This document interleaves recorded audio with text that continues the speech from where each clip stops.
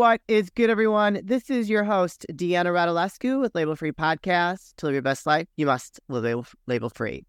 As always, I bring you incredible guests from all over the world, so sit back, relax, and tune in. My next guest has quite the heart tear-jerking story from psych wards and felonies to fitness trainer and now a life coach. Please welcome John Kimble. John, welcome to the show. Hey, what's up? What's going on? Oh, yeah. So that is quite a heavy introduction. I want to hear a little bit about what happened in your life that created or allowed you or landed you in the psych ward and having felonies. Yeah, well, I mean, it all started back to when I was going down that path. I wanted to be a gangster, right? Or what I thought I was a gangster. And I don't know, I was just doing a bunch of criminal activity. I was just stealing stuff, selling it, me and a couple buddies, and that eventually leaded to bigger things like robbing houses and everything.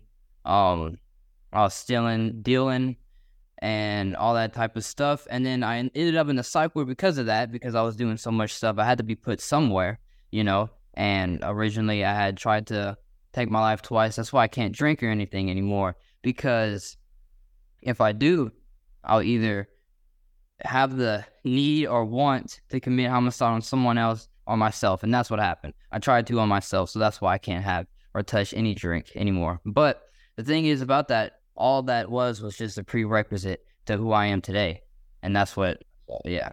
Why did you turn to wanting to be a gangster? Did you have a rough family life? No, my family was perfect. It was good. I had a good family, and you know, good house, good everything. It was just easily influenced at that age. And I was originally adopted, so I never knew my actual mom, my actual dad, because I all have different siblings from different dads. So, you know, just confused and everything. And once I got that taste of like that adrenaline rush from doing something dangerous like that, it just all led down to a path of a whole life of crime. Yeah, well, I mean, it's usually you're searching for something else if you're turning to something like that. I mean, I come from a broken home, and my younger sister, she got in a lot of trouble, you know, and she was real young. And I know it was because she was hurt. She was very hurt by, you know, my father being a deadbeat, leaving us, you know, not being there for us. And many other people I've talked to on the show, there's usually something that really, maybe you haven't figured that out yet, you know, that made us look at something like that as desirable, you know, because we know it's not right? I mean, I'm sure inside you knew at the base level, the foundation, that what you're doing was wrong, but you decided to do it anyways. Yeah, I did. And it was just, all it is, right, I think is that even on the bad decisions, I still feel like it was my purpose to do that. I used to have a goal of actually wanting to go to prison and jail, and I was happy. I was running away from the police. I don't know, it was going about 60 or something on the four-wheeler. It was like a 10-minute chase, and I was like, oh, hell yeah, this is awesome. I started laughing while I was running away from them, and then I was running away. Then I hopped off. I was running away with a gun and a box of drugs in my hand, and I was like, oh, this is awesome. I'm going to jail. Like, I was actually content on that thought, because I thought that was my purpose at the moment. And but like I said, it all leads to it's the prerequisite into who I am today, because your greatest downfall is the precursor to your greatest success. But yeah, it was just, like I said, easily influenced. I really don't know. I just wanted to be a gangster, you know. It was just a bad. What'd your family say about that? Oh, it caused them a lot of pain and hurt, and that's one of the things that actually made me want to change, was me seeing all the pain that I was causing to others doing that. You know, when they found, my dad never cries, right? He never does, and that was the first time I ever seen him cry, when he found out about that. When he found out about what I was doing, and he's like, "What?" He tried to take my life twice. Found a bunch of drugs everywhere. Found the price tags on the bags. He saw all of that, and he was like, golly, then he just broke down in tears. And I was so messed up that, I mean, they wanted to diagnose me as a sociopath because of all the stuff I was doing, that when they was in crying and in hurt, I can clearly see that, I would record them and use it as entertainment for later. So that's how messed up I was. That's how fucked up I was. I was pretty Yeah, it was pretty bad. Yeah. Wow. Well, I mean, you could have died during some of that stuff. Oh yeah, of course, but I didn't care. I mean, I never thought I would live past 21. I never thought I would live past that. I was like, it's not gonna happen. And the moment that really changed for me though was when I was coming off of a bad hangover. It was like I don't know, I just snorted some pills, I did some alcohol, the drink, promethazine, all this stuff, and I was coming off of the hangover on my couch, and I was like, damn man, this is not right. And I saw the pain I was causing to my people, the people that I truly and really loved in life. So I just got up, and like I always say, intense physical action is the gateway to a higher frequency. So I went and I ran 5 miles. And when I came out the psych ward, right, the therapy didn't help. Tried to send me to rehab. The pills didn't help. Nothing helped. The only thing that helped was me looking in that self-accountability mirror and taking action and taking accountability for everything I was doing wrong and causing harm to them. And then once my self-talk was directly aligned with the person that I wanted to become, then it all changed from there. It all changed from there. And then that's the moment when everything changed for me. I like that. When my self-talk was aligned with the person that I wanted to become, everything changed. That is really good. That is a great quote for you. What is the message to young people that might be listening to this that, maybe going down that path right now that you would want them to hear? Just follow your conscience. If you seek deeper in within your conscience, and if you, instead of avoiding the problem through instant gratifications like I did through the drugs and the alcohol and everything like that, not overcoming it, choosing to run away from it, losing happiness in the same place, trying to find happiness in the same place I was losing it, always constantly led me down the wrong path in life. So instead of that, running right into the solution instead of dwelling on the problem, because sometimes the solution seems far-fetched, like we don't want to go towards that anxiety or depression, but actually we have to run right into it, and running away from it only deters us from that path of purpose. That's all it is. Yeah, I would agree. I think a lot of people don't want to deal with the uncomfortable feeling of anxiety, but if you kind of just embrace it and try to find the root cause of what's causing it, you really can learn to not only discipline your mind and your body to overcome it, but it also keeps your eyes clear, your mind clear of what really is the underlying issue. You know what I mean? So now you're a fitness trainer and a life coach. I want to know what made you want to become a life coach. Oh, I just owe it to everybody. I mean, all I wanted to do was heal myself and then heal others as well, because of all the pain I caused to everybody, especially in isolation in the psych ward when I was sitting there alone. I was so, they made me, so there's a psych ward, right? And that's a special place inside of a special place.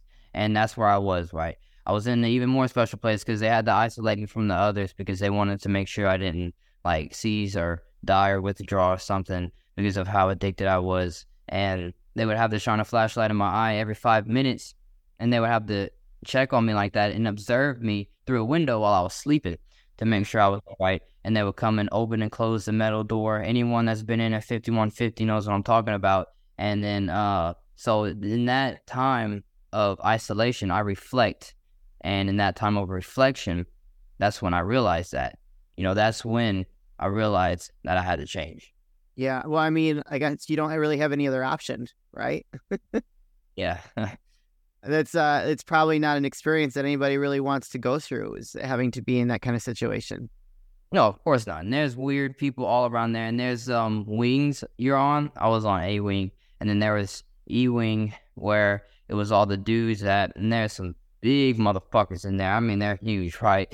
And then people from different wings, I mean, they don't get along with each other. If you walk past the lines and then they're getting you're getting bad looks, anything could pop off. So you don't know when you're going to get sent, and they swap people over a lot.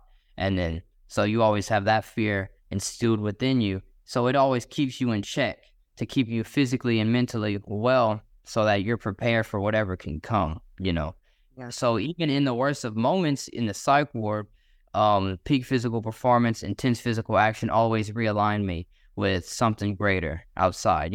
Maybe physically I was locked up in that place, but mentally I was free because of doing and alleviating that negative mindset. Because it's not the situation. This is what I always preach. It's not the situation. Sometimes you can't change the situation, but you can change the person inside of the situation, which is you yourself. How you view it. That's all it is. Yeah. And I mean, I'm a big believer in physical activity to really like release a lot of, I've always been, that was my outlet when I was younger. I used to work out in high school in the gym with the football players after school, and just like during lunch, I would go run. And that was my outlet to kind of keep myself stable, right? Because if we're going through a hard time, especially as a young person, our paths are so unclear. We're just unsure like where we're supposed to go. And it's a scary place to be, right? Like, oh my gosh, what do I want to do with my life?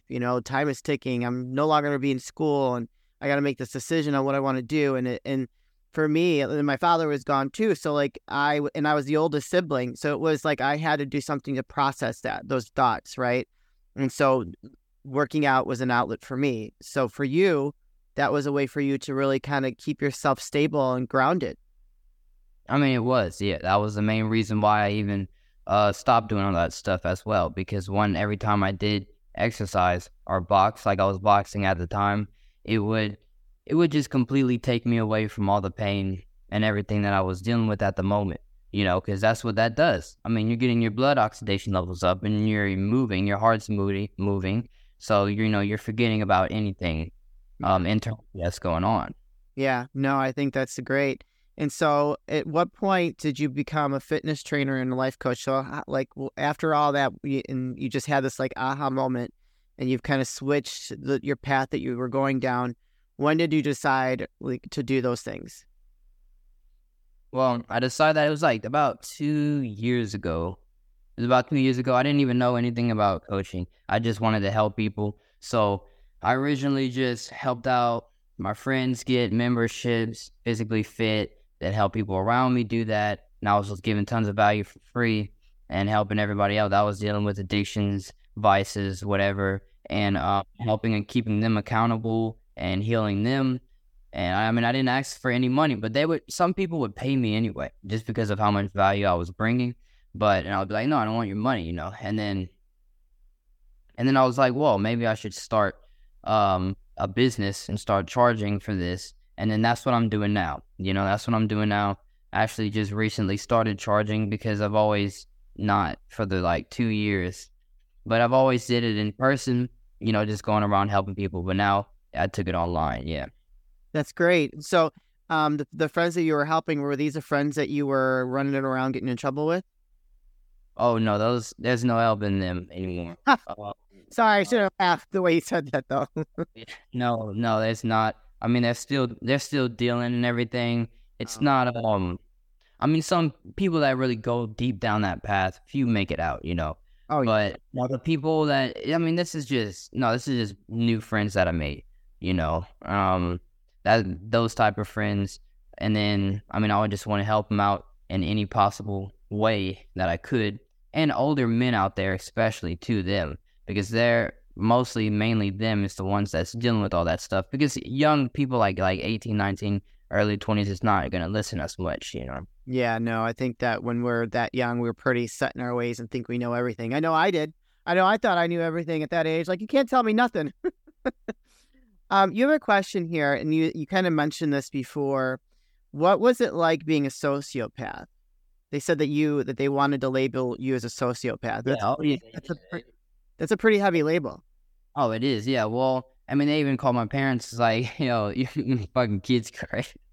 In this like board, there was like trying to give me a therapist. Well, they did give me a therapist for it. But like I said, I never listened to anything she said because I always felt like it was magnification of the problem. So instead, I would just focus on something else, like something greater, like boxing, a greater purpose, and distract myself from whatever was going on. And I don't really believe in that. I'm not a sociopath. I was involving in activities that caused me to be or to myself as one, So, oh man, it was just all the criminal activity I was doing, the homicidal thoughts and threats, whatever, and trying to take my life and all that type of stuff, manipulating people, and And this is the thing that's great. The sociopaths, right, or sociopaths are always known for their laziness and unresponsibility.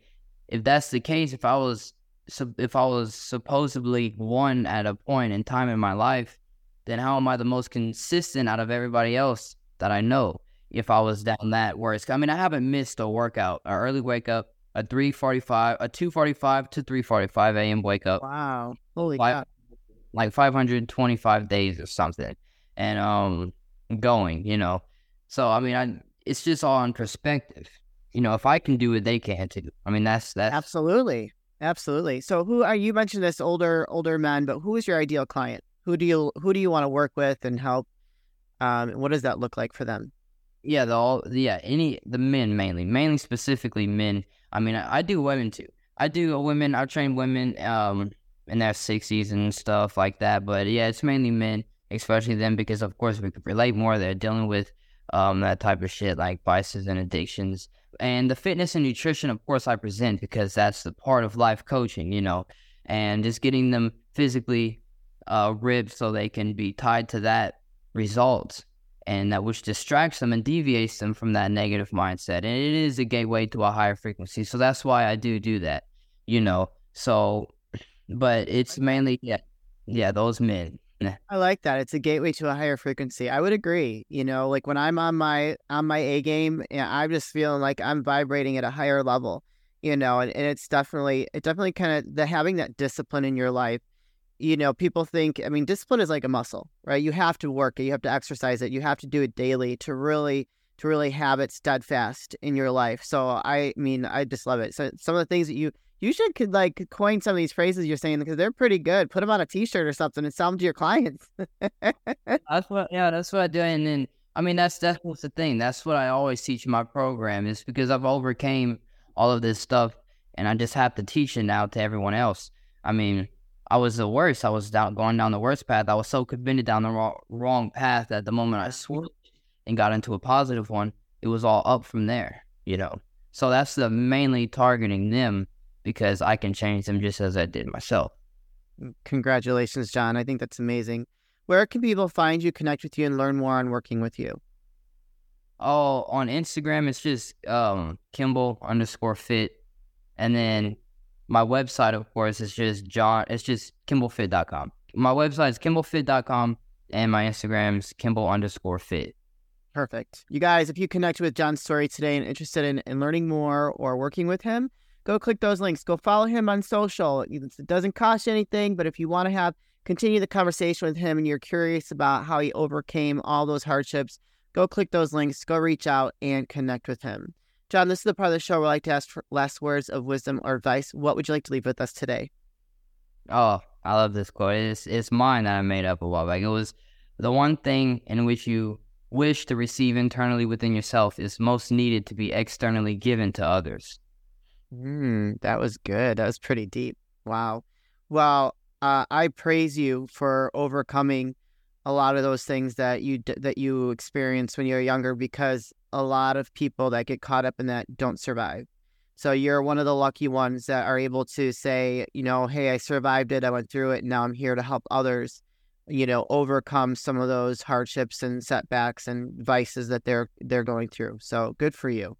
Oh, yeah, exactly. I mean, that's what we're supposed to do. I mean, the thing is, like, I'm so fucking surpassed the physical and diet aspect of it, right? Like, it's, like, I could get you, like, ripped. It's no problem. But really, what's really bothering them is the internal issue, it's that life problem. And that's what's most needed to be fixed. How are your parents now with what you're doing? Last question. Oh, they love it. They love it, yeah. I mean, my mom had to get on medication and everything because of all the stuff I was causing her. I almost put her in the hospital. I mean, mom's is, I'm sure it's, but, I mean, I'm making, like, I spent a couple $1,000 this month in investment. She's freaking out about that, but, I mean, I'll make it back. It's fine. Good for you. Amazing. See, from, like, setbacks to the major comebacks. That's what we're all about here at Label Free Podcast. John, thank you so much for sharing your story. We really appreciate you, and I wish you a ton of success moving forward in your life, and may you be a beacon of hope of other people that might be going through some hard times like you went through.